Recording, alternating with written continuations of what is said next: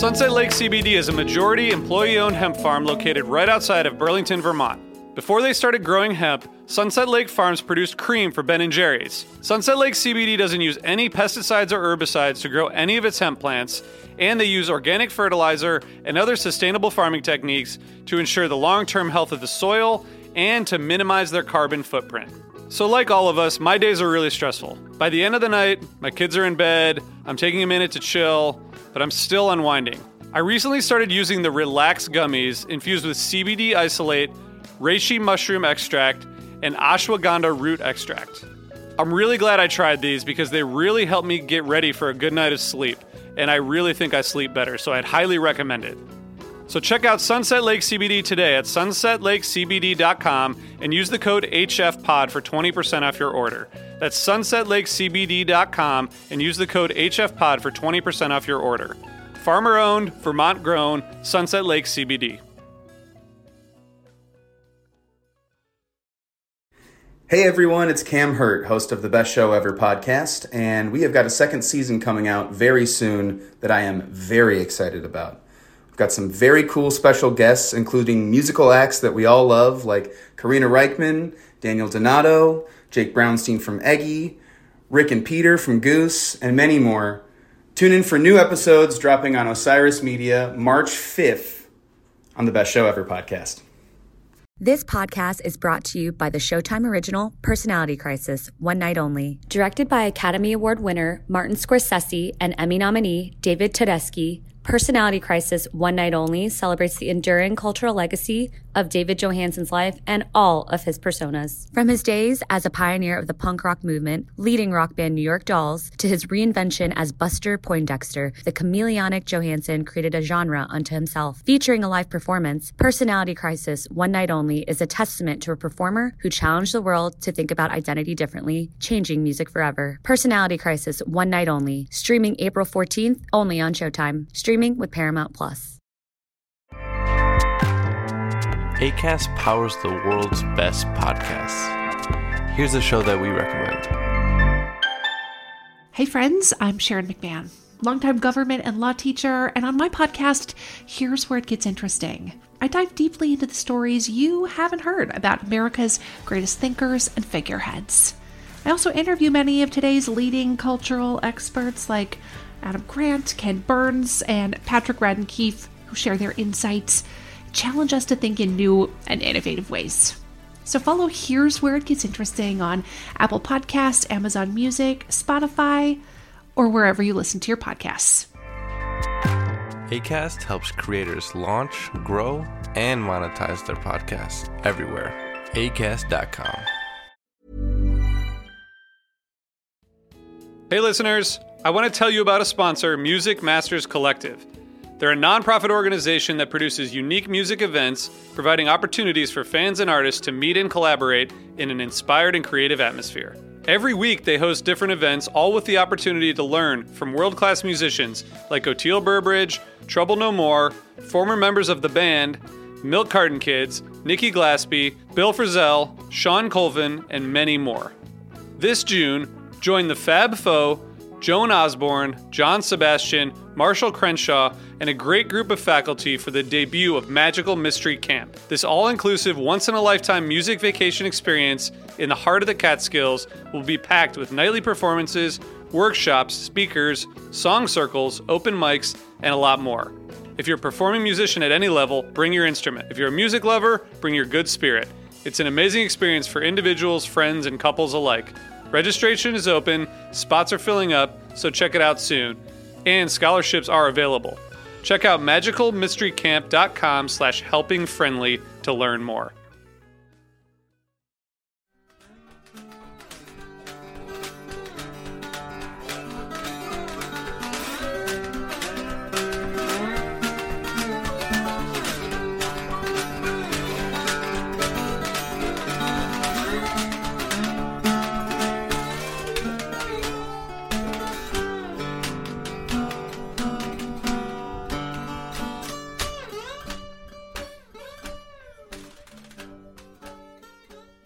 Welcome to the Helping Friendly podcast, episode 67. This episode will be marking the 20th anniversary of Phish's show at the Palace in Auburn Hills, Michigan, 10/28/1995, and that happens to have been the first show of this episode's guests, Brad and RJ. Welcome, guys. Thank you so much for having us on. Hi, Jonathan. Hey, guys. It's good to have you here. It's so weird to be sitting on this side of the screen. This is awesome. I'm usually behind the desk. It's a lot of responsibility back here, but I'll try to fly this thing right. So, Jonathan, thanks for agreeing to do this. We're excited to talk about this, Brad. And I think throughout the past 60-some episodes, I've mentioned this show from time to time, but I've never kind of gone into it. It was fun to revisit. We were just chatting about it before we started. So yeah, it's going to be fun. 20 years is a long ass time. It's longer than most of the things I've done in my life, you know? I was thinking that it's really crazy that, I was 16 when we went to the show. I'm now 36. So I've been listening to Phish for more than half my life, which I'm sure a lot of people have, but it's cool to think about in those terms, Yeah. I also got a chance to, RJ, I was texting with Justin today, who was like our fellow Phish head when we were this age. He'd go to the shows with us. So that's it, and we haven't, I don't really chat with him anymore, so it's fun that we got to, go back on this. It brings us together, I guess. Nice. That's awesome. First shows are pretty special. They're, like your first immersion into Phish. You think you know Phish, and then you go to your first show. So maybe you guys could kind of tell us about what led you to see your first show. I mean, Brad and I pretty much have the same path. That's what's interesting, I guess. It seems like we both kind of follow the same path. But we, people in school were listening to The Dead and listening to... we were really into Humphreys. Classic rock. And the Phish just came up in a lot of different contexts at the same time. We had a friend, this guy Ed, who... big Phish fan, and several people at our school, and it just kind of came together. But I think I started collecting tapes maybe at the beginning of 95, and I was sending out envelopes and things. So I was really pretty excited to finally see them in concert, and it's definitely one of the first shows I ever saw. Yeah, went by myself to a live rock and roll concert at a big stadium like this. This was definitely the first one. I think we'd been to, I was like Lollapalooza 95 at an outdoor venue. It was Pine Knob. I don't know what it is now, like DTE or something, up near Detroit. Obviously a huge fan of The Dead. I don't, thinking back, I'm always frustrated that I missed the 94 shows that came close, but I don't really know many people who went, within my larger circle of friends, or friends of friends. So I really wouldn't have had that much of an opportunity to go. My sister saw The Dead a few times in 93. I was too young, according to my father, to go to those. So I was really excited. I mean, this is like what a few years of, listening to live shows and bootlegs and that kind of stuff really led to, this October night. I just want to add that the trading of tapes and the collecting of tapes was a perfect hobby for a perfect combination of, taking advantage of slight OCD tendencies, of baseball card collecting, but also mixing it with drugs and music. So it was like this awesome hobby. And also there was this internet thing that you could go to Andy Gaddiel's Phish page and refresh it, and it would take 15 minutes, but you could see the set list from the night before. And that was just it was such a it's I don't know, the best way I can put it is that it was a hobby, that I identified with and started kind of taking pretty seriously even before we saw the show. So it was leading up to that, going to the show. It's certainly an excellent nexus of a variety of interests.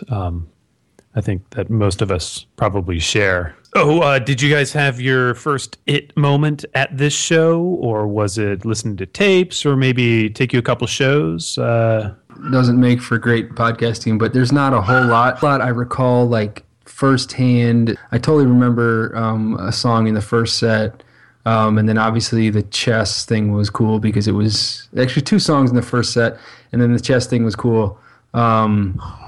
Because I thought that was totally different. But, nothing really took me away to that place that we all call it. I think that was later the same year, though, in December. I went to the Cleveland show 12/8, I think. Lovely. And I had a greater grasp of like what to expect and how to consume it, I guess. And that was like this, like 2001 into Tweezer, into Kung was like, I'm like this. I need to see more of this. So, not to down talk this show. It's a really good show, but you know what I mean. It was like, I was this little 16-year-old kid who didn't even, couldn't grow a mustache if I wanted to. Not that I wanted to, but you know what I'm saying. Just young and dumb and. What's wrong with mustaches? They're wonderful. I'm just saying I couldn't do it. They're the best. Yeah.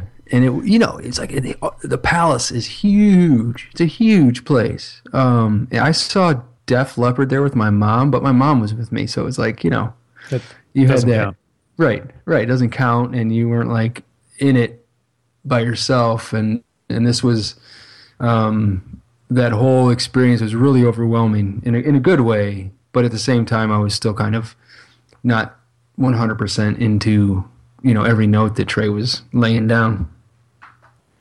RJ? Yeah, Brad, I wonder how many other people have been to a Def Leppard show with their mom. I feel like you might be among the few and the privileged, Are you serious? My mom also took me to the Pointer Sisters. That was pretty awesome. Nice. I hope our listeners will let us know if they too went to Def Leppard with their mom. For sure. Yeah, I don't know. I agree with Brad on the music piece. It was too much to like process at the time, I think. I remember a lot of the songs, but I remember that specifically where I was sitting and all that. But musically, I think the specific songs, which I know we'll get into, were memorable in different ways. But I think my first real hit moment probably honestly came in the fall of '97 when I the first show I saw that tour, which was Champaign. And that was the pinnacle of any music I've ever seen live, and that was, by that time I'd seen a bunch of other shows, and that was just totally blew me away and kind of was the deal breaker for life. But the biggest moment about the show, I think, was just seeing the scene, in person, and seeing the scene as a 16-year-old, seeing that all these people actually traveled around and made a living by selling things in parking lots, and there are all these insane people and different kind of people, and showed that there was this like community that existed outside of our little high school existence, which was all we really knew at the time. It's a great, I want to add to that. I think it's a great point, but I had like my cargo pants on and my tie-dye, and I was like, totally into it. And I walked up, I was like in the crush to get in through the doors, and the people in front of me like saw somebody they knew, and they're like, hey, whatever. And then somebody said, oh, hey, it's Sally's 100th show tonight. And I was like, what the fuck? I'm like, this is their 100th show of this band? Like, I mean, like, of every band or just Phish? And they're like, no, Phish show, man. I was like, holy shit. Yeah. I was like, whoa, that's awesome. And that was my first realization, like, whoa, this is like a pretty serious community about this band, and these people have traveled great distances to see them. So it kind of made the expectations even greater, I guess, for what was to come. Well, and go ahead. No, I'm sorry. I was actually going to ask you guys about that, about the scene, and what your thoughts about it, and maybe we can talk a little more. But I wanted to say that I think the idea of not having the big hit moment at your first show, I think, is probably pretty common. I mean, you guys, like as you guys said, you were 16. Seems perfectly reasonable to go in there and be overwhelmed and need a little more prep time to really get it, to really go beyond at a future show. So do you have any other memories, thoughts about the scene in particular, or other things that struck you want to talk about before we get into the music? I mean, I guess the thing I would say, and this is just sort of the context, I mean, this is a huge place, as I think Brad mentioned, and I think then the night before, which we weren't at, but the night before was a totally small, little intimate place, and then going to this giant arena. So I wonder, music-wise, we didn't know that at the time, but music-wise, it seems to have like just been a totally different thing than people had seen previously on the tour, and I wonder if that's part of why like some of this music is just a weird show in a good way. It's like weird and dark and trippy and, you know, exploratory, and going from a tiny arena into this huge venue is a pretty big contrast, you know. I think the it moment thing is something that I haven't actually reflected on that until we just started talking about it, but you know, there's such a big focus on like what moments, you know, grab you at shows, and our memory goes back to specific shows and specific jams and sets and whatnot, but it's really like it's the accumulation of all that stuff, you know, the accumulation of all the memories and stuff that makes those first memories like more accessible. Does that make sense? You kind of have to go through a lot more and gather more data in order to like fully, I think what you were saying, fully appreciate it. But it's set such a strong foundation for seeing more shows, you know. It left an impression that made us all want to go back and see more, whatever our first shows were. You know what I mean? Absolutely. Turn me on to Mike's Bluegrass, this show. You know, I hadn't been like a student of it or anything. I'm still not, but it really made me appreciate it, and it started me into like listening to other types of, you know, real bluegrass, I guess. Original bluegrass, you know, the Bill Monroe stuff. So I thought that was really cool. The first show it's a good like jumping off place, I guess, for people to look at like their own history of the band and like where you got on and what the band was doing at that point. Mm-hmm. Absolutely. You know, we'll go ahead and jump in the music here. So as usual, we're going to split this episode into two parts. We'll do the first set this week and then set 2 next week, which I think will roughly coincide with the anniversary of this show.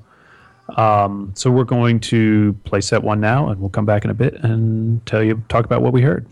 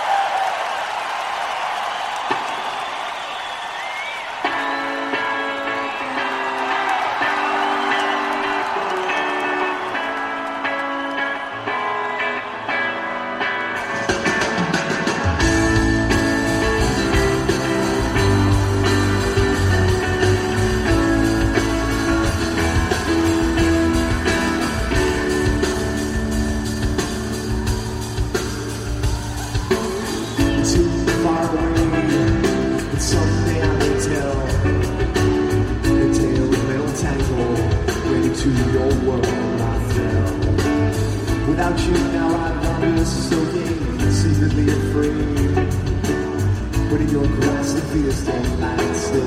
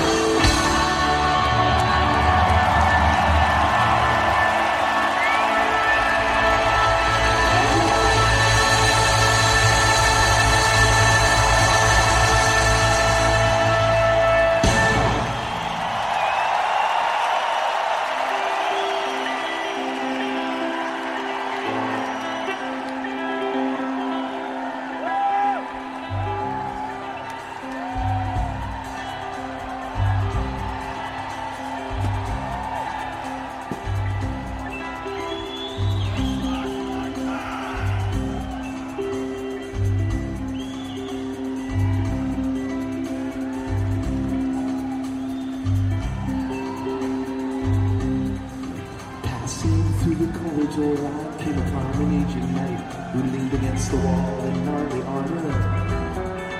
He was on his way to see the king. Wilson, Wilson, Wilson. He led me through the streets of pressure talking as he tried to crush a bug that scurried underneath his boot. He said there was a place where we should go. So he led me through the forest to the edge of a lagoon by which we wandered till we reached a lovely spring. The night grew very quiet as we stood there. He lifted up his visor and he turned to me and began to sing. He said, I come from the land of darkness. He said, I come from the land of doom. He said, I come from the land of image, from the land of the big baboon. But I'm never going back there, and I couldn't if I tried. Cause I come from the land of lizards, and the lizards they have died, and the lizards they have died, and the lizards they have died, and the lizards they have died.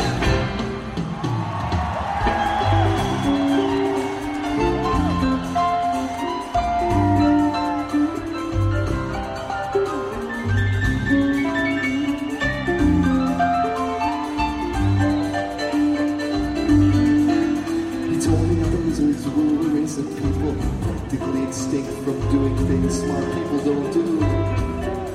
He said he was once a lizard too.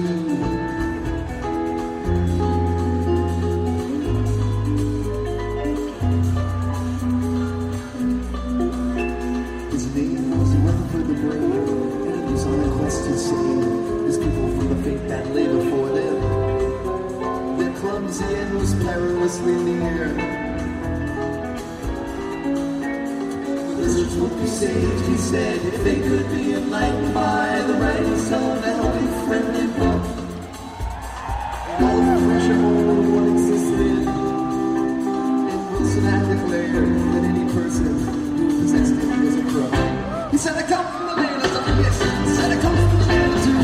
He said, I come from the land of image, from the land of the big baboon. I'm never going back there, and I couldn't if I tried. Cause I come from the land of lizards.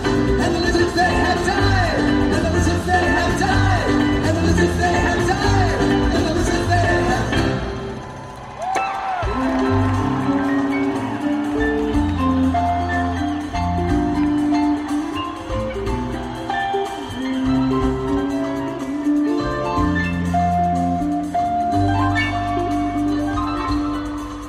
The helping feather book had seen possessed the ancient secrets of eternal joy and never-ending splendor.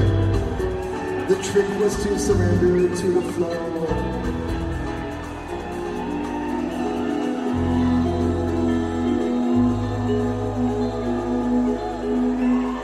Walked along beneath the moon, led us through the bush till soon we saw before our eyes a raging river. He said we can swim it if we try. It's saying this till I drove in, forgetting that his suit of arms was surely way down, and so he sunk. And as his body disappeared before me, I bowed my head in silence and remembered all the thoughts that he had. He said, I come from the land of darkness. He said, I come from the land of doom. He said, I come from the land of image, from the land of the big baboon. But I'm never ever going back there, and I couldn't if I tried. Cause I come from the land of lizards, and the lizards they have.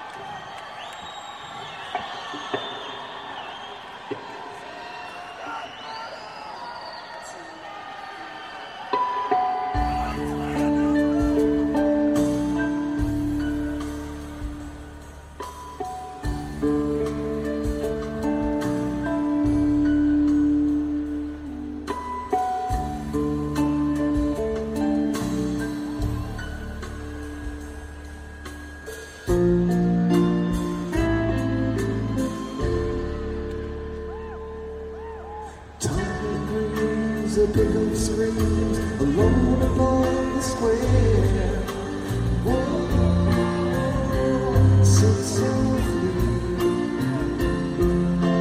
above the trees, the billy breeze will float upon the air. Whoa,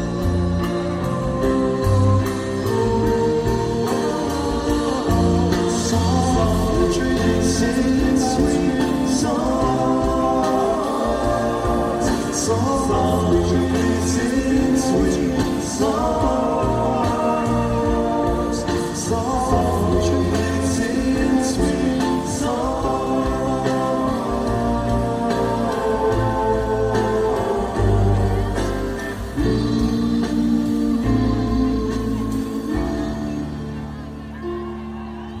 Time means emotion means I'll wake you when we're there. Sing softly. Time it seems in broken dreams to sleep beside the stair.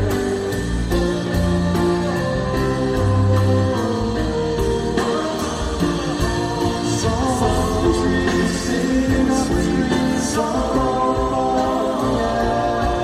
Soft trees sing sweet songs. Soft trees sing sweet songs.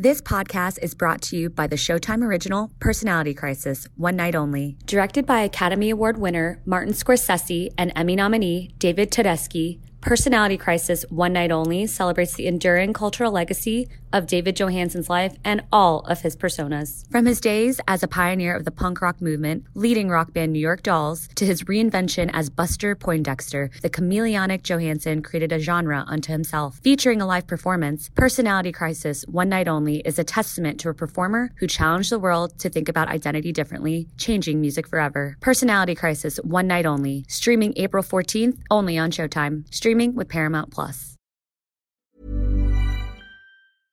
What is a city without its music? The legacy of the New York Philharmonic is incredible. Nearly 2 centuries of history. That's a lot of music and a lot of stories. I was sitting on stage for the very first time thinking, I can't quite believe this is happening. Join me, Jamie Bernstein, as we explore the history of the New York Philharmonic. It's the NY Phil story made in New York, a podcast about a city, its people, and their orchestra. Listen wherever you get podcasts.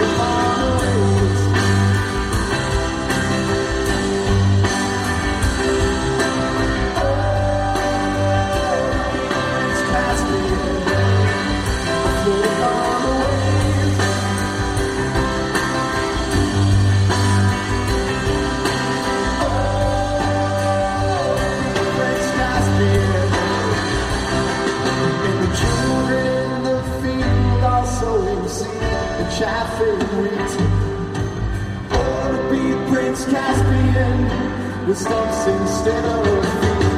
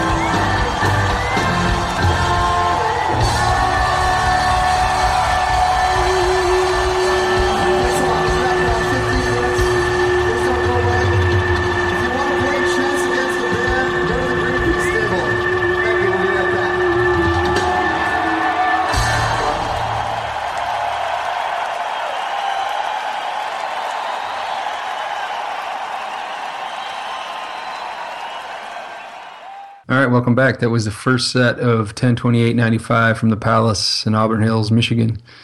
Set opened with AC/DC Bag.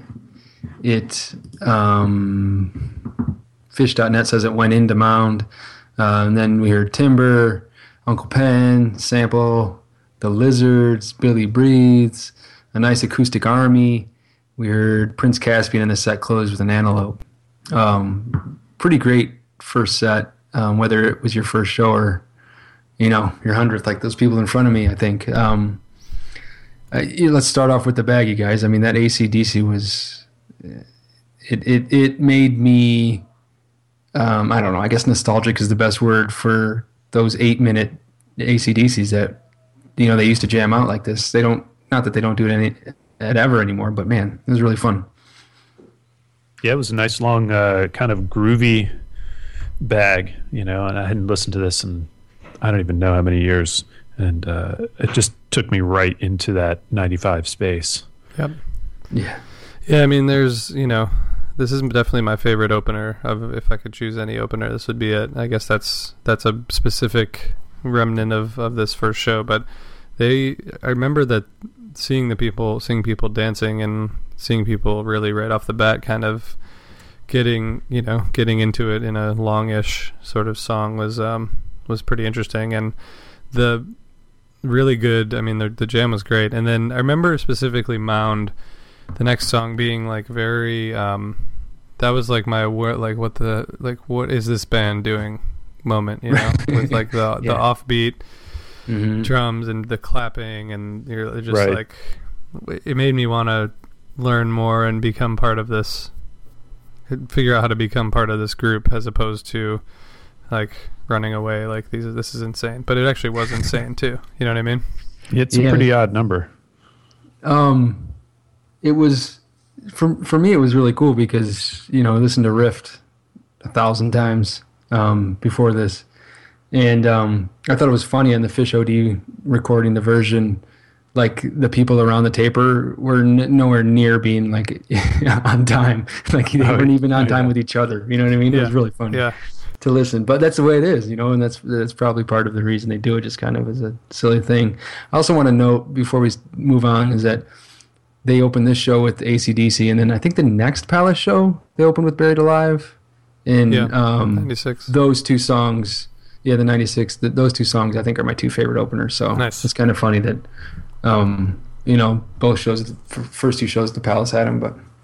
And what's not to love? Yeah. So Mound was great, and it was followed by Timber, or Timber Jerry, if you look at Fishnet, or Timber Ho, if it's how we would have written it on our tapes in 95. Yeah.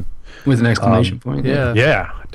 Timber Ho is definitely what I think the song's called. But I like this version. It was, everything about this show, I'm going to say this a bunch, so it was kind of a classic version. It's just kind of, it's not super long, but not too short, and it's good rocking little jam that reminded me of something off some soundtrack I heard somewhere once, and it was good stuff. Brad, what'd you think about it?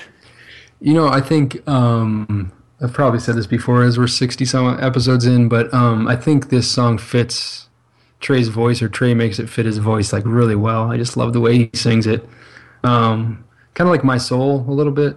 It's a cover that he's really made his own as far as the vocals go. It was a glimpse, I think, into like some dark jams we'd get later. Even 5 years later or whatever, I think, because I don't know what I'm trying to say. I guess in 3.0 you don't get those sort of like darkest jams. Carini might take us there nowadays in 3.0, but like Timber, it's great. It's really cool, and this is like this and Uncle Pen were the two songs that I really remembered from the first set, and going back, I know why, just because they were totally different, and I didn't know a band who could transition like that from Timber to Uncle Pen, like this band in front of me just did. I was like, this is crazy. It's quite a move. RJ? Yeah, I mean, looking at this set list and talking about this show is like, it's so weird it's so like burned into my memory that it's hard to go back and like break it down song by song, because I've listened to it so many times, you know.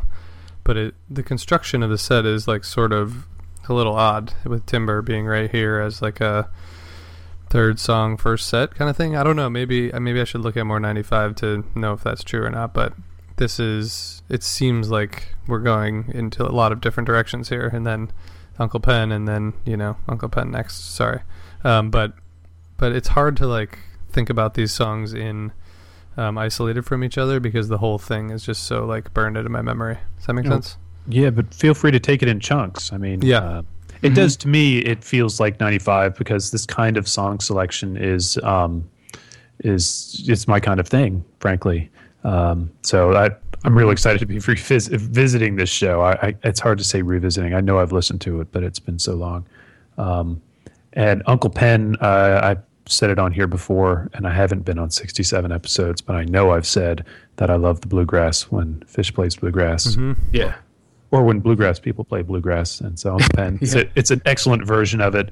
This is the kind of thing I still dream of seeing at any show I go to. And then Trey's fingers are nimble with the Uncle Pen, and it really, you know, shines when he's playing it like that.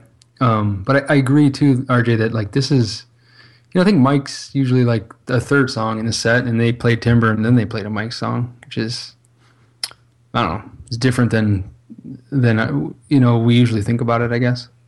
Construction was less predictable. Yeah, that's true. That's true. And then this sample, which I don't remember at all, but I'm sure it was rockin' and cool. But just like it is on here. It's rockin' and cool. You know, it's sample. Yeah. And then I'm sorry, Brad, do you want to talk about the sample? No. Okay. Then you get a really nice Lizards out of that. And so I'm sure the people who were at their 100th show were like, yeah, all these Gamehenge songs. And you guys were like, right. Yeah, this is cool. Yeah. Right. Pretty much. And the cool. Lizards is definitely something I remember. It's probably one of the things I remember most. And just that it was very, very pleasant, you know, and just really nice. Yep. Just a really fun, nice song that definitely was contrasted with the Timber, at least, but also Mound, and just like the strangeness of those two in a row. And Lizards was just a total like breath of fresh air, you know, especially before you get into the end of this set, which was also pretty intense. So RJ, I know you mentioned before that you had been trading tapes before you got to this show. Had you gotten a copy of The Man Who Stepped Into Yesterday at this point, do you think? Yeah, that was definitely among the first. So we definitely had that kind of we were just still learning about the tales. So I remember this Lizards made me want to go back and like learn everything about it. I'd listened to it a few times, but you know what I mean? It was like, man, this is, you know, I felt like I don't know enough about this. I need to do my homework or whatever. Yeah, so that was another thing I was wondering, and kind of applies a lot to the next couple of songs, is, you know, overall, how much of this was totally brand new material for you guys? You know, you had the albums, I would presume, or most of them at that point, and some tapes, but you probably not heard Billy Breathes before. Yeah, definitely not. And maybe not even... Yeah, I don't think I had heard it at all. Maybe that was the only song that I hadn't heard, but I'm not positive offhand, but I think that's probably... You probably had a couple Summer 95 tapes, so Caspian, Acoustic Army weren't out of the... Yeah, definitely had both the Lowell go ahead. show. Sorry. The Lowell show was the one I remember getting, you know, the opener. I feel like that was really highly circulated, but the quality wasn't very good, but like everyone was passing it around because it had so many new songs, you know? Yeah, it had all those firsts that everybody had to have that tape right away. So what did you think? You know, the Billy Breathes Acoustic Army is kind of a lot of a breather in your first set. You didn't know any better though, so then do you recall the breather, or listening to it now, do you think, wow, it's really nice? How would you like it now? I don't know. Yeah. Going back, I thought the Billy Breathes is beautiful, and they should do it more often. Just a really nice, beautiful song. I heard about the Acoustic Army just like through Good Deals page and things, so I thought that was cool that we got to see it, but it wasn't something that, you know, was burned into my mind or anything. I thought it was cool that we got to see it, and I was like, I wrote it in my set list. I think I asterisked it or whatever in my little notebook just because I thought it was like not really a song. It was them being cool or whatever. I don't know. It was both. Yeah, I had no idea. what was going on. I mean, this is like they were just doing stuff, and I was listening. You know, there was no like. It was the age of innocence. You know, of being a Phish fan. There was no expectation. There was no criticism. There was no like anxiety about like what are they going to play next? What are they not going to play? It was just there. You know. It really does sound accurate and kind of a. You know, I talk about no expectations in shows all the time. Mm-hmm. It's the perfect spot for it. So then they played Caspian. Let me clarify that I did not have a setlist notebook with me at that time. Like this was like going back and putting it in there. Okay. I was not, I didn't know anything about that until a few shows in, obviously. That's fair. And I will just say, I just want to say also that I think the no expectations thing, I feel like personally I have maybe 2 years ago, so 18 years after my first show, finally been able to access that again. You know, the no expectations, like actually going to a show and being happy with anything they play and anything I hear. And those years in between were not necessarily like that, especially like mid 1.0, 2.0 and early 3.0, I guess most of it. But, I'm very content with getting back to that place of no expectations, you know. I think I found it right about the same time, and it is nice to be there. But to excuse it, I think is to say that getting the full breadth of knowledge or whatever of the band makes you then start counting the songs and chasing the songs and wanting to see something after something, so that it's like a natural progression, and then you become old and wise. I'm just not there yet. I know, Brad. Someday, maybe tomorrow. At Dick's last year, Brad was really stomping his feet and crossing his arms when they weren't playing his songs, making a sad face. I talk the talk, but if you get to the latter part of a Mike's Groove, you're going to see me waiting and watching to see if they're going to play Hydrogen or not. Yeah. And then when they every don't, single time. Yeah. When they don't, unless they really blow my mind, I'll probably at least for a moment go, damn. Yeah. And then you drag down the average get right rating. Down to it. Then you drag down the average rating on Fishnet. Thanks a lot. Yeah, that's me. Thanks a lot, Jonathan. Stats per usual. So I'm glad you brought that up, because that was kind of a takeaway. It was like, we have no idea, and that's part of the beauty of it. I remember by fall 97, summer 97, I had a lot of expectations. That's almost 2 years later and hundreds of tapes later and understanding a lot more about their music and catalog. And I remember like just wanting them to be a certain way. And they were different. I mean, it was better in retrospect, but they weren't where I was expecting them to be. So therefore it was like there were times that were disappointing, but now in retrospect, summer 97 was awesome.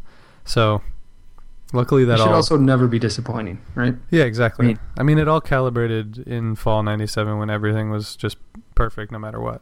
But there was except like a Coventry. weird... What? That wasn't Coventry. fall 97? No, that was disappointing. Oh, yeah. That was expected to be disappointing. Sorry, Jonathan, we're hijacking your conversation. Hey, everybody's here listening to hear the guests. So. Finally we get a chance to talk. Yeah, go right ahead. Anyway, there's been some other stuff I've been wanting to say too. Right. So, did we talk about Caspian, or does the expectations conversation cover it? I liked the Caspian, by the way. I liked old early Caspians with this kind of Fishman thumping on the floor tom intro and stuff, and it sounds really good. But it's just Caspian. It was different to me going back than what we hear now with Caspian. But I like all Caspians, and I would never use an expletive to refer to it. No, I use that name for my cat. Nice. I thought it was really short though, right? It was like 3 minutes or something, which is like a nice little short interlude. A little bit more of that, short breather song thing. And then they played Antelope. Yeah. Yeah. Definitely remember that well. I mean, that's just such a rager, and that's super, man. They were really, really intense about playing Antelope in these years. Well, it turns out if I'm at a show, they're going to play Antelope. So they played Antelope, and I heard my first two shows. I think, like Zizek stats or whatever say that I've seen it like 38% of the time or something like that. So last time I checked, it's a lot. Yeah, that's a lot. So I've seen it a lot, and I don't hate it every time I see it. That's for sure. Sweet. Well, this one is a pretty good one to start on, I thought. Yeah. Yeah. It's not out of this world different. It's just pretty much standard great 95 Antelope. Was it how long was it? Like 14 minutes? Yeah, something like that. Not that it matters, but yeah. But that's about right. And so it doesn't go too far too deep, but it rips appropriately and ends a set leaving you jumping up and down going, oh, more, oh, they're coming back, right? Yeah. Something like that, maybe? Yeah, absolutely. Yeah. Okay. Yeah, and the break, from the jam into the Marco Escondola sort of sequence is definitely the lights, the way it just changes, It's something if you're seeing it live for the first time, that's pretty remarkable. And we talk about the way the lights interact with the experience, but on some of those older songs where when the lights are gonna change over at the break of a song, those are the things that when I take people to shows when it's like their first show, I'm like, you got to watch this is important, that or the focus on the lights, or when Reba goes into the jam, or when there's a lot of those moments where you just like wait for it, and it's really powerful. You know what else I took away from this Antelope the first time was like just Page and how much he played a part in the band, where I thought before he was just kind of, it's hard for him to come through on tapes, especially if it's like a third gen, fourth gen or whatever. So I thought he really stood out to me the first time, and he was really nice in this Antelope. Yeah, Page is pretty on it through the whole show, I thought. Had a great break in the Lizards and everywhere, really. And, I thought he definitely took a lot of the load in the Antelope as they peaked it out. So that was pretty fun. Yeah, really good first set. Actually, and I don't remember, just to go back for 1 sec, I don't really remember the Acoustic Army at all. I don't remember them sitting there with acoustic guitars at all. I don't know, maybe I was in the bathroom or something. But apparently that would have been a really cool thing to see, probably. It was cool. It's one of those things I wish I had seen. You know what I mean? Like, I wish that I had a memory of that. But you could recall it, yeah. Oh, man. But I've seen pictures. My kids have seen pictures. Exactly. Right. Awesome. Cool. And that... Did they play Keyboard Cavalry? Was that Dick's? Yeah. This year? Past Dick's? Yeah. Yeah. Yeah, and that was 95 when they did that, right? Acoustic Army and the Keyboard Cavalry. Right. Cavalry. Right. That's a pretty cool couple, little special things they did that year. Rotation Jam also came up in that year. Saw a couple of those. Later, yeah, when I think of one, I think of the other two almost immediately. Just kind of like your brain goes there into them, their little antics. And even, they're not really antics, though. They're just kind of like showing off, I guess, right? Yeah. Yeah. That sounds about right. And then a couple really long, real boring tweezers were in 95 too. Remember that? Some other stuff. Never heard of it. I don't know. It seems like somebody would have done a radio show about it or something. Yeah, it's true. What a bunch of lazy asses. Yeah, so that was fun. Thanks, Jonathan. Yeah. I'm glad you guys had this one as your first. I probably wouldn't have got to it anytime soon. So, Jonathan, what shows did you see in fall '95? I saw Hampton. I saw Cap Center. I saw Hershey, which rules your face, and I saw Philly 12:15. Awesome. So nice. Good shows. Yeah, it was fun. We were seeing a show like every other week or something. I probably could have done a couple of more, but I was trying not to lose my job. And yeah, you can't go back on it like that. I don't regret it. It was a lot of fun. We saw some great stuff. So nice. It's a fun tour. I'm looking forward, and I'll go ahead and spoiler alert, tell people we'll be revisiting a little fall December '95 in a future episode.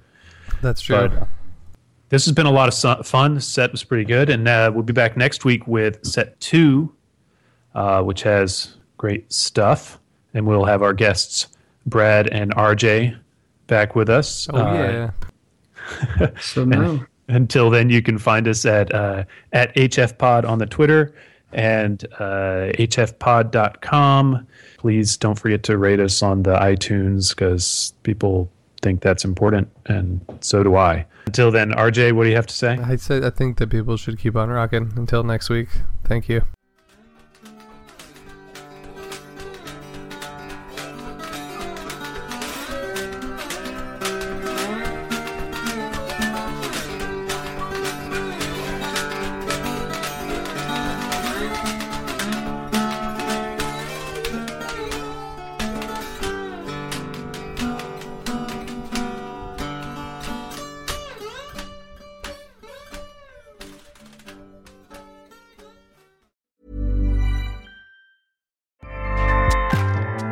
Acast powers the world's best podcasts. Here's a show that we recommend. Hey friends, I'm Sharon McMahon, longtime government and law teacher, and on my podcast, Here's Where It Gets Interesting. I dive deeply into the stories you haven't heard about America's greatest thinkers and figureheads. I also interview many of today's leading cultural experts like Adam Grant, Ken Burns, and Patrick Radden Keefe, who share their insights, challenge us to think in new and innovative ways. So follow Here's Where It Gets Interesting on Apple Podcasts, Amazon Music, Spotify, or wherever you listen to your podcasts. Acast helps creators launch, grow, and monetize their podcasts everywhere. Acast.com. Hello, Tom May here, host of Future Friday. I've spent the last 15 years on the road with my band, The Menzingers, where I've met all kinds of wild and fascinating people. So I started a podcast. On Future Friday, I talk to fellow musicians about the moments that made them, their passions outside of music, and the curiosities that tie us all together. I've also talked to the likes of UFO researchers, magicians, soldiers, and documentary filmmakers, and I'm constantly searching for folks that can shape and change our view of the world. You can check out Future Friday wherever you like. Hey everyone, this is Tuck from Fit for a King, an off-road minivan.